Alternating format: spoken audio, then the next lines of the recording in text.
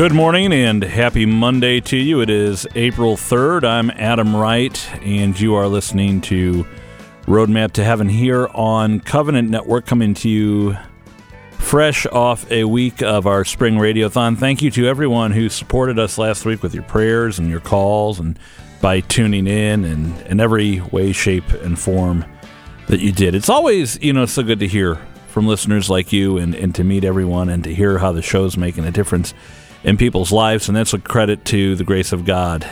And that, that's where it all comes from, is from the grace of God. Let's begin our morning in prayer. Today we pray not just our morning offering, but we need to pray for a lot of things that happened since last week.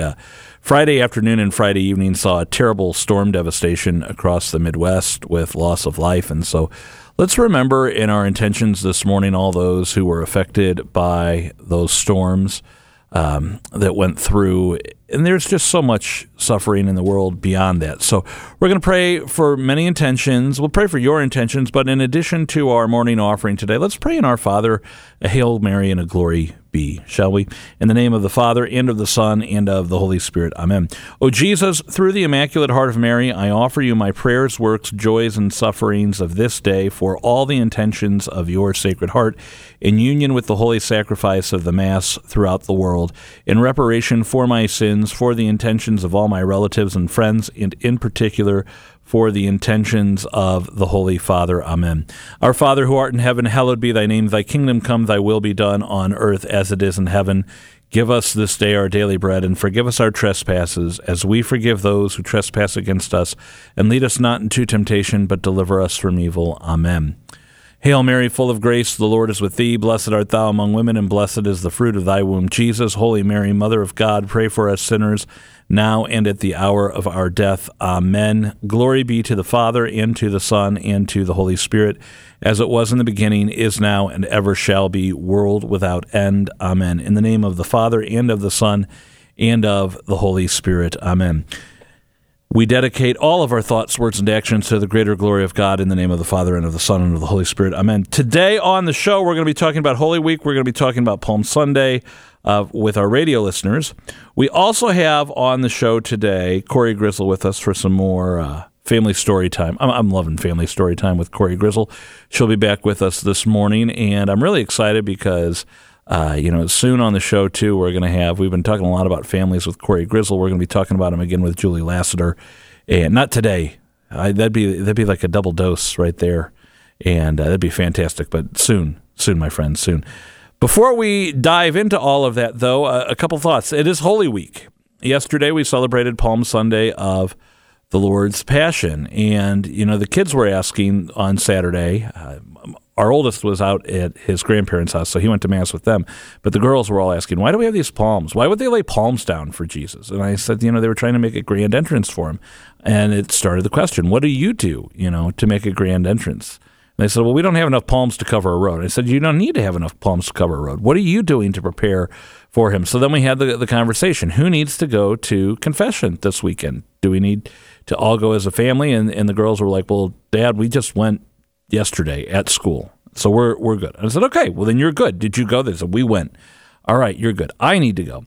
And I was really edified to see that two parishes by me, one's having confessions tonight, one is having confessions Wednesday evening. This is the week, especially if it's been a while to go make a good confession. Now, many of you did that because Saturday was the first Saturday, and as part of your first Saturday devotion, you have to make a good confession. I laud that. I applaud that. That is wonderful. If you didn't, don't get downhearted. Don't get sullen. Don't get discouraged. Just go. This coming Friday, in addition to being Good Friday, is the first Friday of the month of April. How fitting that our act of reparation for sins against the Sacred Heart of our Lord coincides with the passion and death that we commemorate this Friday of our Lord. So go this week and make a good confession. Don't think too hard about it. Think hard about your examination of conscience. But don't think too hard about, should I go, should I not go? Just go. Just go. That's my encouragement for all of us. We'll let Patty do some more encouraging later on. She is, of course, the bringer of the Daily Dose of Encouragement. First, let's go to Mike Roberts for a look at the weather and our saint of the day. Today is the feast day of St. Richard of Chichester. Born in England late in the 13th century, both of his parents died before any of the children were old enough to inherit their property. And as a result, it was held by the community until his oldest brother was of age. But by then, there was a huge tax bill waiting. So Richard was forced to work the land for free. His desire for his own life was for one of faith and learning. Suggestions of marriage were rejected, and instead he went to Oxford and before long was teaching there. Developing a great interest in canon law, Richard moved on to Paris and then Italy to further his studies. Meanwhile, back in England, his former teacher, Edmund of Abington, was made Archbishop of Canterbury. Knowing that Richard shared his desire for church reform and the defense of papal rights, even if it meant defying the king, he appointed Richard as chancellor. When Edmund of Abington was forced into exile in France because of his positions, Richard went with him and stayed there until Edmund died. For the next 2 years, Richard studied to become a priest and then was called back to England, where he was elected Bishop of Chichester. But King Henry III refused to accept this appointment and confiscated church properties, returning them only after the threat of excommunication.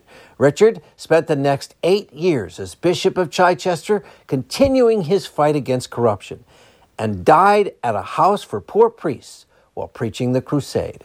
St. Richard of Chichester, please pray for us. I'm meteorologist Mike Roberts for Covenant Network. Have a blessed Friday. Saint of the Day can arrive each morning by subscribing on your favorite podcast player. Search Covenant Network to see all our podcasts. Think of some of the great slogans you've heard over the years from different companies, different products, things that you can remember, those great mottos. Play like a champion today. That's one. Any college football fan knows that one. Well, what about your family? Do you have a motto? Do you have a slogan? Do you have a catchphrase? Do you have a way of doing things in your household that really you could encapsulate in one phrase? Well, here's a phrase I want to throw your way. Rule of life. If you lived in a monastery, you'd know exactly what I'm talking about. We have talked about this in regards to families on the show before, but here to bring this topic to the forefront, I think it's such a great one, is our good friend and storyteller, Corey Grizzle. Corey, it's good to have you back with us today. Good morning. Thanks for having me back again. This is fun. All right. So when we talk about a rule of life, this is not just necessarily like, all right, on Wednesdays, we wear pink, as all the coworkers on my wife's floor joke around. This is really about, I think going back to the last conversation you and I had, the family meeting, talking about in this house, here is how we do things. Right.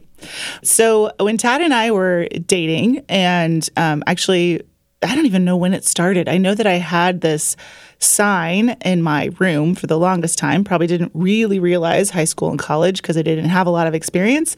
But it's the quote, I think it is attributed to St. Ignatius, which is, work as if it were all up to you and pray as if it were all up to God. And so you might take that as maybe a little bit controversial because you think, well, you're going to work so hard and then maybe if that doesn't come out, then or you're going to work so hard because you don't trust so much in God. However, I think it's more of a balance in our life. And so I think that the fact that Todd and I are so different, that I grew up as the youngest child knowing that everyone would take care of me and saying, oh, it'll all work out. It'll all be fine. God will take care of us. It's fine. Not a problem. We don't need to plan anything. We don't need to save any money. We don't need to think ahead, right? So for me, it was the work as though it was all up to you that was an eye-opener for me. And Todd is the absolute plan maker and making sure that we think 5 steps ahead and go through all of the pitfalls that could possibly happen, and so that we can avoid every single one of them.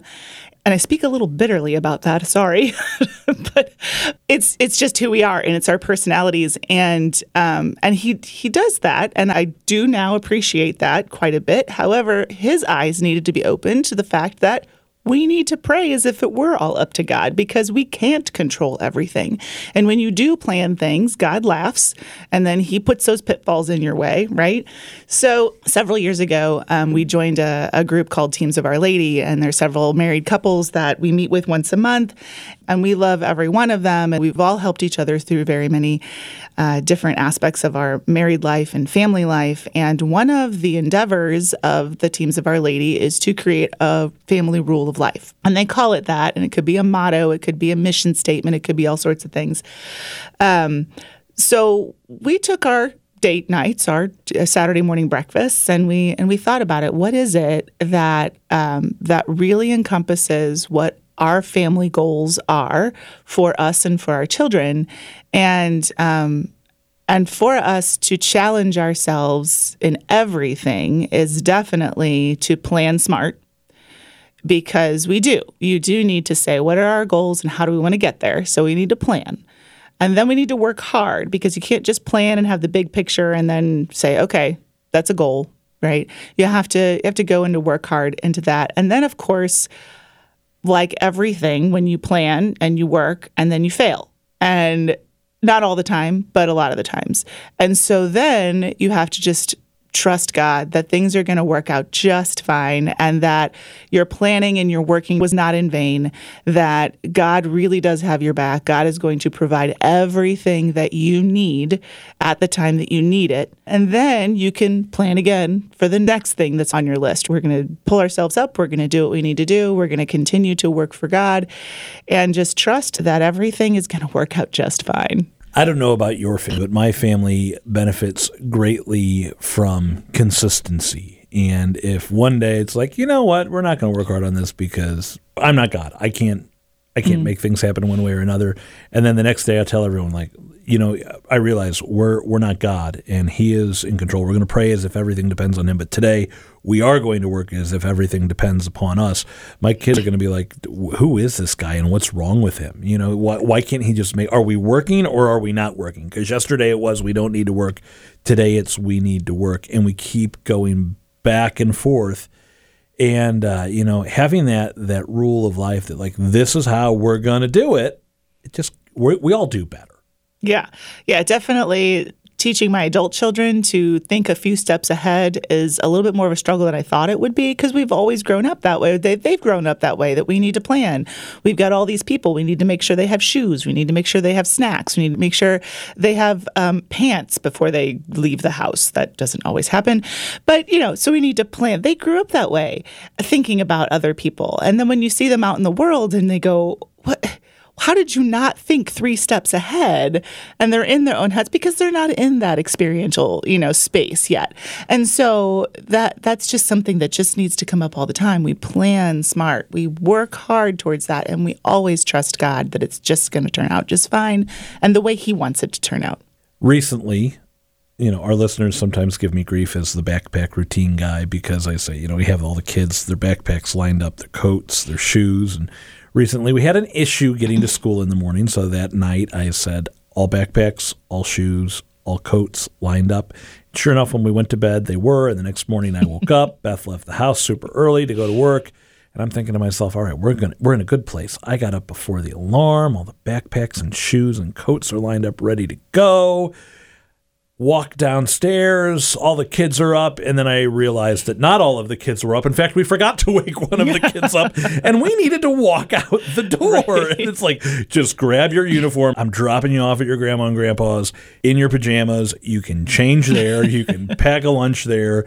Do you have shoes? Do you have your glasses? I know you have your backpack, your shoes, and your coat. Do you have your lunchbox? But that was for us. Practically speaking, what does it look like in the Grizzle household? What are some of these things that you make sure happen so that everybody is thinking 3 steps ahead? So when I had everyone under one roof, I actually gave them each buddies. So let's see, I had the oldest with the youngest because that just made sense. And so we kind of buddied them up. And I said, when you get up in the morning, and especially for Sunday Mass, because we don't go to school. So I don't have the backpacks. My kids are all homeschooled. So I don't have this routine every single day. It's more of a Sunday thing. And so they had to wake up in the morning and get that youngest child or whatever child they had buddied up with. They had to get that child ready. So you get yourself ready. And then you go and you find shoes and you find the dress and you find their little snacks if they were young enough, or a book or their pack, or extra diapers, whatever they needed. And they knew what that was. They had their list of what they needed to do. So the teenager was helping the toddler get ready, get in the car, and go, because I had twin babies that I was taking care of. So, that was a responsibility that they had. And I can remember one particular morning, it was a little bit stressful, and we all got in the car, and I'm pretty sure there was a lot of teenage grumblings about, making sure that they got the other person ready. And so there was this tension in the car, and we didn't even get up the driveway before I said, someday when you get to college, you are going to have it so easy. You're just going to be able to look around and say, I only have to take care of myself? What? I don't have to look after anybody else? And your roommate is going to be struggling because they don't get that. They don't understand that it's not easy for them to take care of themselves because someone else is taking care of them, probably, most likely. That's usually the case. But you are going to be able to be like, oh, this is all I have to do? I don't have to do everything else? So... And someday, if God calls you to marriage and parenting, you're going to be saying, all right, everybody get a buddy because the system works well. The system works. I love it. All right, so the lessons today. Pray as if everything depends on God. Work as if everything depends on us. Live by a rule of consistency, always trying to stay 3 steps ahead. Be prepared. That's part of living as if everything depends on us. And have a buddy. Have a buddy. Always have a buddy. I'm assuming Todd's your buddy. Todd is my buddy. Yeah, he keeps me on track. I keep him on track, but All right, there you go. Well, Corey, once again, thanks for being with us today for a little time to talk about marriage and family. I look forward to our next conversation. Prayer before a crucifix. Good and sweetest Jesus, before thy face I humbly kneel, and with the greatest fervor of spirit I pray and beseech thee to fix deep in my heart lively sentiments of faith, hope, and charity, true sorrow for my sins, and a firm purpose of amendment, while I consider thy 5 most precious wounds, having before my eyes the words of David the prophet concerning thee, my Jesus. They have pierced my hands and my feet. They have numbered all my bones. Catequiz for today. In the beginning of the show, we stated that yesterday was Palm Sunday of the Lord's Passion. But in the days prior to the Second Vatican Council, the 2 Sundays were 2 separate things. There was Palm Sunday and there was Passion Sunday. Which one came first in order of celebration? Do you know? That's our catequiz today. So before Vatican II, instead of Palm Sunday of the Lord's Passion, there was Palm Sunday and Passion Sunday, and Passion Sunday came first. Don Prosper Geringer explains in his liturgical year, this Sunday is called Passion Sunday because the Church begins on this day to make the sufferings of our Redeemer her chief thought. So that would have been on the 5th Sunday of Lent. That's also why maybe a week ago you saw in your church the statues veiled as part of that focus of Passiontide, and we still import some elements from that. But after the Second Vatican Council, the 2 Sundays were combined into one celebration, and thus we had yesterday Palm Sunday of the Lord's Passion. But it still calls to mind this question of what are we going to do this week to commemorate our Lord's Passion? What is your plan to pray? Mass of the Lord's Supper on Holy Thursday, service of His Passion and Stations of the Cross on Good Friday, and then the Easter Vigil. Make a plan today. Let's go get you one more check of the weather and then the daily dose of encouragement. Prayer to Our Lady of Perpetual Help. O Mother of Perpetual Help, grant that I may ever invoke thy most powerful name, which is the safeguard of the living and the salvation of the dying. O purest Mary, O sweetest Mary, let thy name henceforth be ever on my lips. Delay not, O Blessed Lady, to help me whenever I call on thee, for in all my needs, in all my temptations, I shall never cease to call on thee, ever repeating thy sacred name. Mary, Mary. It's Holy Week, and there is no shortage of inspiration and encouragement in the liturgies and the scriptures that we will read this week. But to add to it, we are happy to be with Patty Schneier on this Monday for our daily dose of encouragement. Well, we are going to talk about Holy Week through the lens of the Holy Land. The Holy Land is often called the fifth gospel, and walking in the footsteps of Jesus is truly powerful, and images are just seared into your heart. And I had the privilege of going to the Holy Land in 2020, and I thought I would just share some of those images with all of you, for those of you who have never been to the Holy Land, and then I would just describe these places so that you can have a visual picture as well, and then pray at these places in your heart this Holy Week. So let's just stop and linger and remain with Jesus in each of these very holy places. So today we're going to start with the Mount of Olives. And this, of course, is mentioned with Jesus' entry into Jerusalem. So just to let you know what the land itself is like, as you approach Jerusalem, you're on top of one hill, and the Kidron Valley is in between, and then Jerusalem is on the other hill. So the Mount of Olives is the first hill. This is where Jesus wept over Jerusalem. And there is a church there on top of this hill shaped as a teardrop to commemorate Jesus weeping over Jerusalem.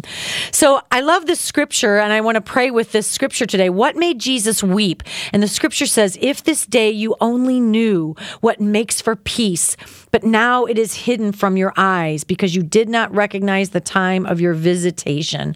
So Jesus is weeping over Jerusalem on the Mount of Olives, this hill. The second image that I really remember when I went to Jerusalem were the cemetery stones. As Jesus triumphantly rode the donkey down the slope of the Mount of Olives, he is literally going through the entire hillside of huge, flat cemetery stones covering every inch of the ground. There's no grass, there's no dirt, it's just stones in this terraced fashion. And this has been that way for centuries, and it's considered the most sacred burial site for the Jewish people. No high priest can touch a dead person, and that would make him ritually unclean. So for over 2,000 years, Jewish people are buried on this western slope with the belief that they will be the first resurrected. Okay, so today, just to give you a little bit of background information, it costs between $150,000 to $200,000 to just buy a burial plot on this side of the Mount of Olives as you're walking down towards Jerusalem. So this was a very important place because the people are shouting, Hosanna, Hosanna, Hosanna. And the Pharisees say, teacher, rebuke your disciples. And Jesus says, I tell you, if they keep silent, these stones will cry out. So I always wondered, what stones? Well, he is surrounded by these stones. And they've been there for centuries. And that line in the gospel became tangible when I walked the same pathway and walked amid those stones. So here's a question for all of us today. What's the point of all this? What makes us weep? What makes us weep? For whom or for what makes you weep? And let's pray in atonement for all that makes Jesus weep today in our world, in our church, and in our families. And think about walking down that hill and looking at Jerusalem and knowing what awaits our Lord. I should have known there was more to it than just thinking it was creation calling out, but that there was a deeper meaning to the stones. And Patty, I look forward to journeying with you this Holy Week through the Holy Land and through this Holy Week. I'd like to wrap up today with just some thoughts on last night. You know, Beth was working at the hospital this weekend, and so it was me and the kids by ourselves for most of the weekend. They had some sleepovers and whatnot at grandparents' houses.